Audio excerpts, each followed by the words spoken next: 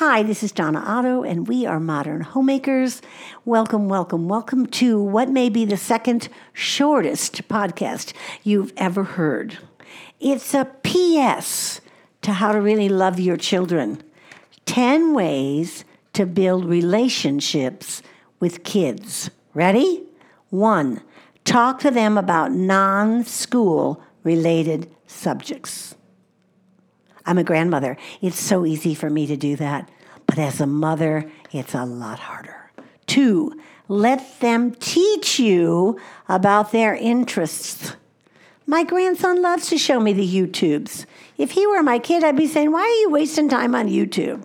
Let them teach you about their interests. 3, remember things about their lives. Remember how they responded. Remember what they love. Remember what they liked. I did that part of mothering very well. Do I have to tell you all the places I didn't do well? 4, share about your own life. That's a place I didn't do very well. A lot more authenticity than I learned to do as a mother.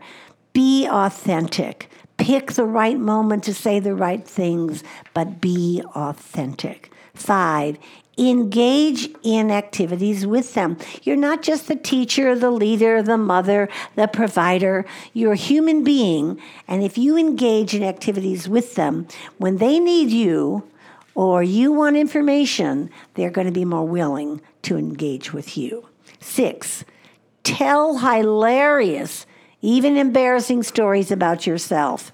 They love that, and they'll bring it up over and over and over again. But again, it's a demonstration of authenticity and real life transformation. 7, share inspirational stories from your life.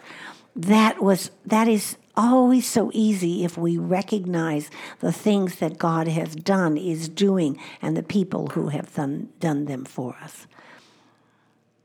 8, do crazy things. Here's my craziest thing. Remember the old song from, I don't know if it was, where it was from. Rubber Ducky, You're the One.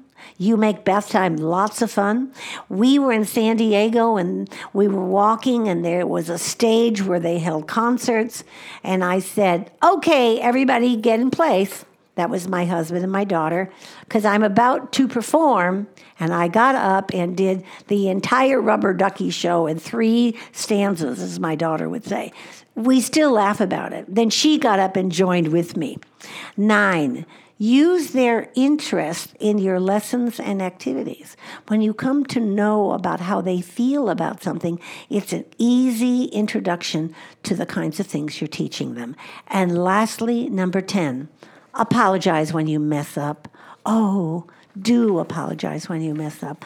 Apologize, apologize, apologize. Ask for forgiveness. Show them the way of being human and not doing everything perfect. If you're a perfectionist, my hat's off to you. It's hard to parent when you're trying to be a perfectionist. It's hard to live life, but especially parenting. I'm Donna Otto. This is Modern Homemakers. Remember, the common begin and the uncommon finish by going out and telling authentic stories.